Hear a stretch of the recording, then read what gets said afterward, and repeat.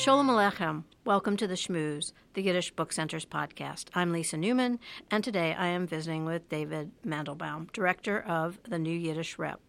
The New Yiddish Rep speaks to a 21st century audience with modern treatments of Yiddish classics and Yiddish interpretations of modern and postmodern masterpieces.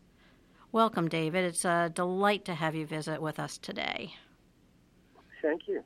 Pleasure to be here. So, before we get started, I'm really curious to know how you found your way to Yiddish theater, to establishing New Yiddish Rep, and what are your roots in Yiddish?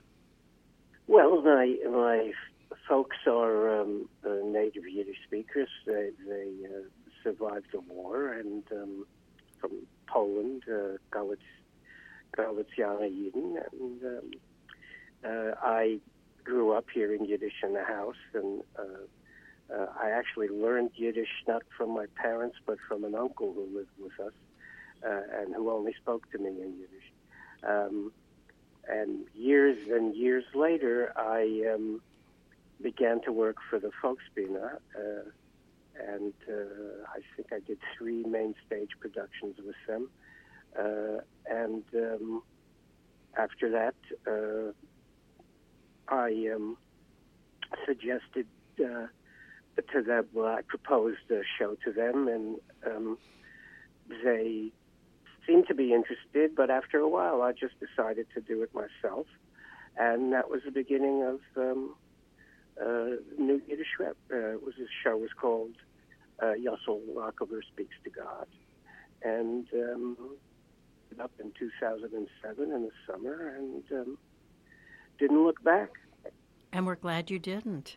I wonder, you describe the New Yiddish Repertory as a theater laboratory. And for those who are not familiar with that term, can you talk a little bit about that and why that construct works for you in terms of the mission of the theater? It's a theater laboratory in the sense that it looks to bring people into Yiddish theater, and Yiddish theater has a geste all its own. Obviously, every language, every culture has a particular identifiable sound and movement, and so we're trying to, and we're just beginning to succeed with the addition of people from the Hasidic community.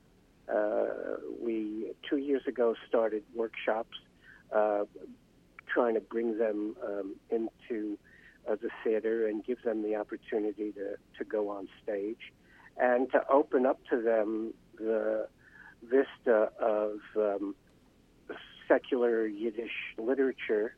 Of course, you can't get very far away from the religious roots of Yiddish culture, even in the so-called secular literature. But these are folks who were never exposed to theater, who were completely unaware of classical world theater, and unaware of the Yiddish theater. When I remember their reaction when I first gave them the Dybbuk to read. They were just, it was like their eyes opened wide and said, wow, where did this come from? So it's a laboratory in the sense that we're trying to percolate the continued existence of serious Yiddish theater by integrating young people who have no experience in it, and by trying to find ways for them to begin to express their creativity within the framework of the theater community and the theater arts. I don't know if that was coherent or cohesive. It is. I mean, I've heard of a laboratory theater, which is sort of the evolution of a performance. It's probably never the same twice. But I see what you're saying in terms of using it as theater laboratory, in the reverse, as a place where you are incubating and you are, sort of shepherding along these performers and the performances. So actors are given an exposure to works and also the ability to be on stage. And also to formulate their own works, which is something that we've been working on, as I said, in the last couple of years.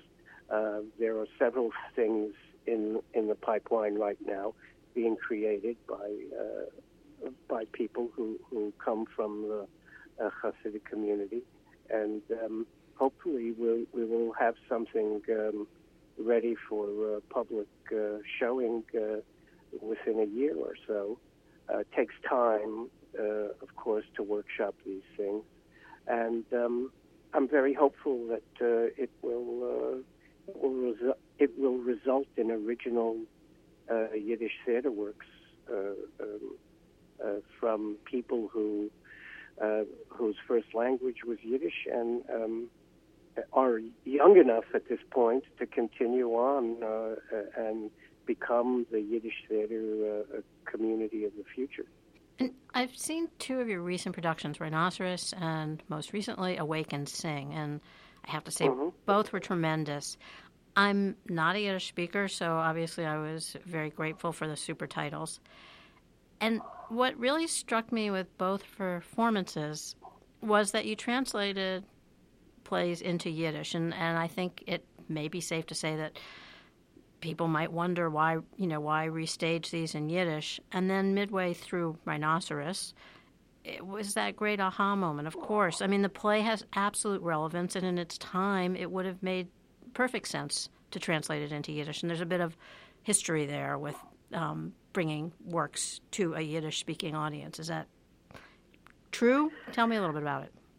Well, Yiddish, it's not just a question of bringing works to a Yiddish-speaking audience. It's finding ways that Yiddish can illuminate classics of world theater. This was most obvious when we first did Warten auf Godot, Waiting for Godot. And it became apparent that the Yiddish translation informed people who had seen the play a dozen times and added another level of context to it. And we had people come up to us and say, I've seen this play so many and so many times, and this really helped me understand it better. I think the same could be said of Death of a Salesman when we did that. There are certain plays that Yiddish can really expand the understanding of audiences who know them only in English. I think the same is true of Awake and Sing. If there was ever a play that was a Yiddish steeped in the American Yiddish immigrant experience, I think it's Awake and Sing, and the original draft called I Got the Blues, before it became Awake and Sing, was full of Yiddishisms and all kinds of references to things like yurtzeit candles, and it was all expunged at the behest of the group theater directors, Lee Strasberg and Harold Klorman. And to my mind, the Yiddish just makes the play that much more interesting and real. Of course, there are people who miss the English, because the English was constructed in a very particular way, in a syntax that was very reminiscent of Yiddish. So it all depends. But the reason for doing these plays is, it was always a tradition in Yiddish theater. You talk about the tradition over, I think it's 103 years now, tradition of the Folksbiene. The first play that the Folksbiene did in 1915 was Enemy of the People, a Strindberg play. So I'm sorry, did I get that right? We'll have our fact checkers check. my mind is an Ibsen play. My mind is going. It's not a new phenomenon. Yiddish theater has been presenting world theater for as a matter of fact, one of the most popular plays in the Yiddish theater lexicon was a play called Uriel Acosta, which was originally written in 1840 in German by a German political activist. And it became one of the most popular plays among the Yiddish-speaking audiences. So it's nothing new. It's not Finnish can Finnish, it's not a new thing. Of course, at this point, I am hoping that we will do more plays like Gott from the Kummer, which are originally in Yiddish. I mean, we have done in the past. We did plays by Moshe Nadir, by Shalom Aleichem. So we have by Peretz. So we have done it in the past, and I hope to in the future concentrate a bit more on the great Yiddish plays that are there. Now that hopefully we have gotten an audience, a New York audience that is accustomed to seeing good productions in Yiddish of plays that they recognize, hopefully they will come and check out some of the great Yiddish plays, like Mirala Efres, like the Dybbuk, which I hope we can do a new production of at some not too distant point in the future. The Puss de Kretschmer, some of the other Hirschbein plays, some of Pinsky's plays, some of Bimko's plays. It's an end. We could produce plays for. There's an endless amount of material. Kobrin. It just goes on and on. So I hope we will in the future be turning to those and kind of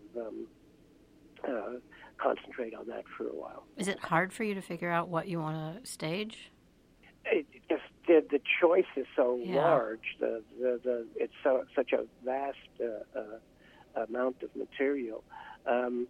Actually, I'm speaking a little bit ahead of myself because although we do have plans to do the Puss de Kretschmer, the next thing we're going to do is 2 one-acts by an Israeli playwright. And we're going to do them in Hebrew, in Yiddish, and in English in repertory. Wow. And we'll see what happens. We'll see how that plays out.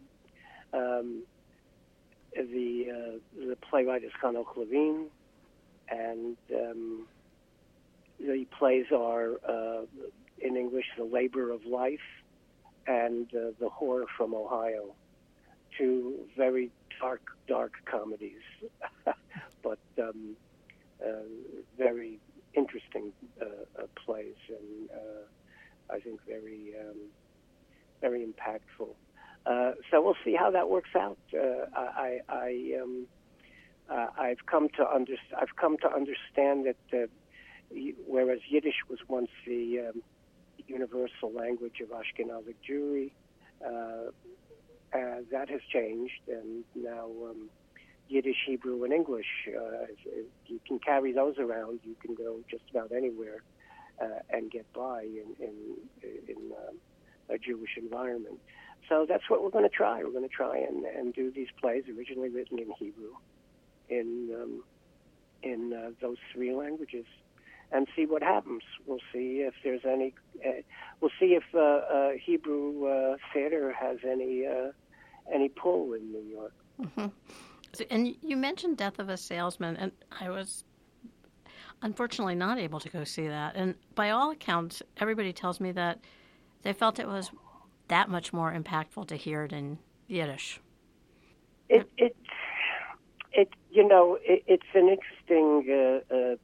It's interesting that we used Joseph Bulof's translation, and Bulof and his wife Luba Kadison saw the play when it opened. Went down to South America. I believe they did it in Argentina, and opened the play 3 months later. Stole everything, the set, everything. Didn't get permission. Didn't get any of the rights. And Bulof, when the reviews came out down there, he started sending them to the agent, to Miller's agents, and said, "Look how wonderful the reviews are." So he kind of asked for the permission after the fact, and Miller was he didn't give this to anybody. He didn't give rights to anyone at that time. But he signed a contract with Bulof, and I have a copy of the contract because we had to, in getting permission to get the Bulof script, we went through a whole bunch of stuff with the Harvard library. But through that, the contract appeared, and he gave Bulof carte blanche to perform it anywhere, and Bulof subsequently performed it in Brooklyn at, I believe it was the Parkway Theater, and it was very successful. So it's interesting that Miller himself, although he really never, until his later years, wanted to acknowledge the Jewish roots and how really steeped in Yiddish and Jewish it was. He did give Bulof that courtesy, and they were friends through the years. It's just another example of how Yiddish can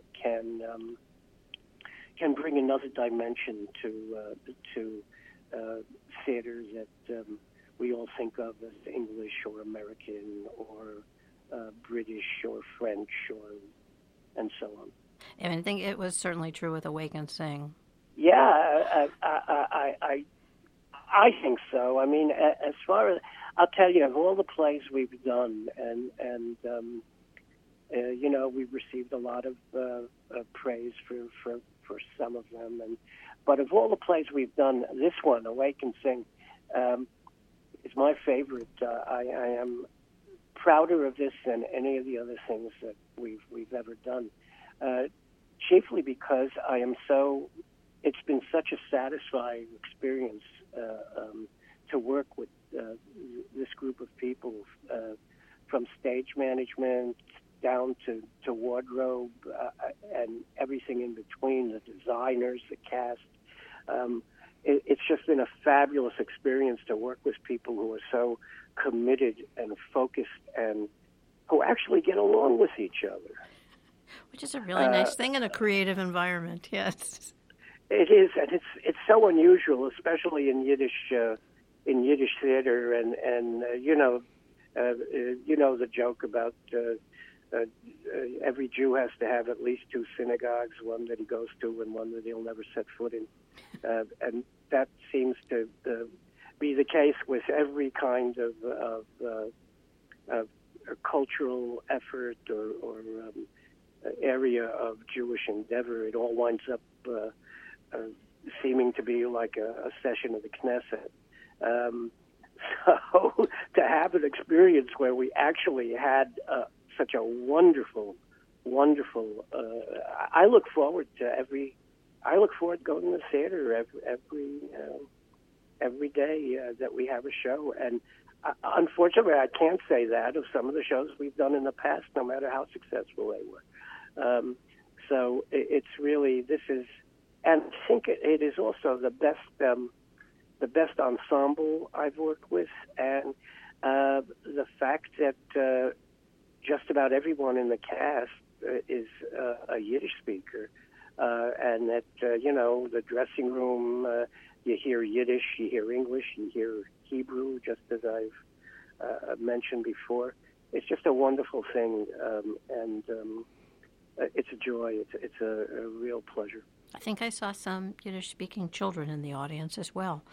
That would not be surprising. They were too young to be reading the super titles, so I assumed that they understood because they were sitting rapt with attention.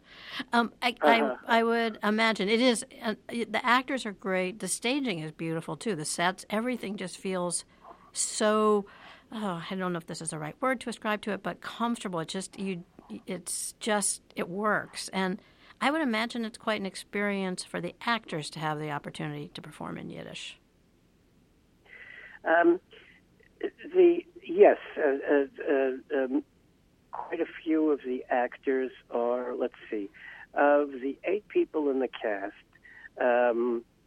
Loser and Ellie are people from the Hasidic community, and Moshe. So 3 of them are from the Hasidic community. 2 of them are from Yiddish Spiel in Israel. And 2 of them, we have an interesting thing where one of the characters, Henny, we double cast so that the 2 young women playing the role alternate. And I did that because I want to give these young actors the opportunity to get on stage, and I don't want to.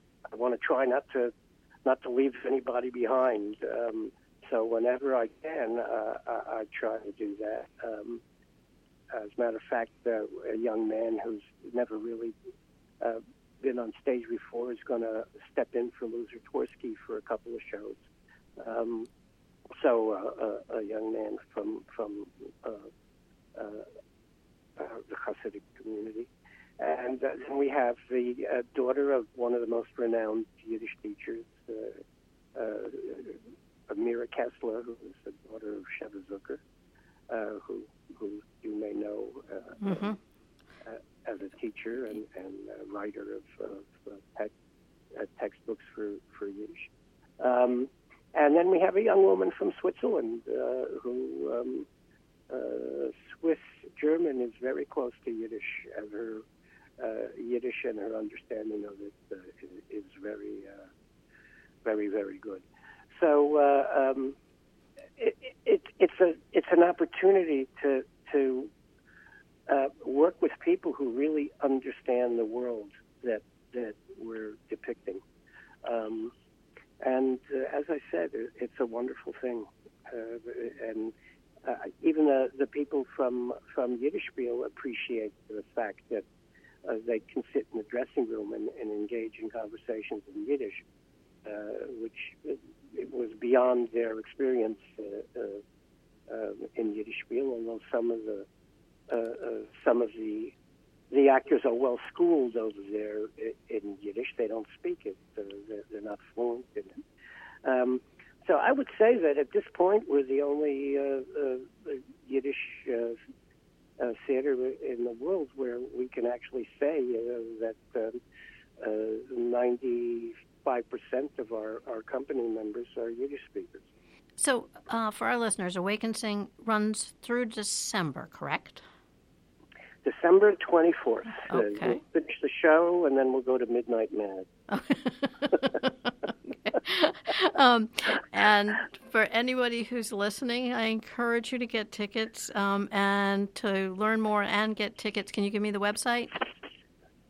Sure. It's very simple, NewYiddishRep.org, NewYiddishrep.org. You can buy tickets from the website. And I urge everyone who is in the area and is able to come to see it. For Hanukkah, which we are in the middle of, we have a special discount rate, and the code is DREIDL. I know that's not the Evo spelling, but that's the spelling I chose. So that's dreidel, DREIDL. Okay, and if you come to the Yiddish Book Center, you have to give the Yiddish, the Evo spelling in the bookstore. But, and again, even if you're not in the neighborhood, I went down from Massachusetts, so really, it's worth the journey. David, thank you so much for taking time to visit today. And again, thank you for your work, bringing these wonderful productions to the stage. It's fantastic. Well, thank you, and give my best to David Mazauer. Always a pleasure to see him, and I really appreciate the opportunity to speak to you. Great. Take care.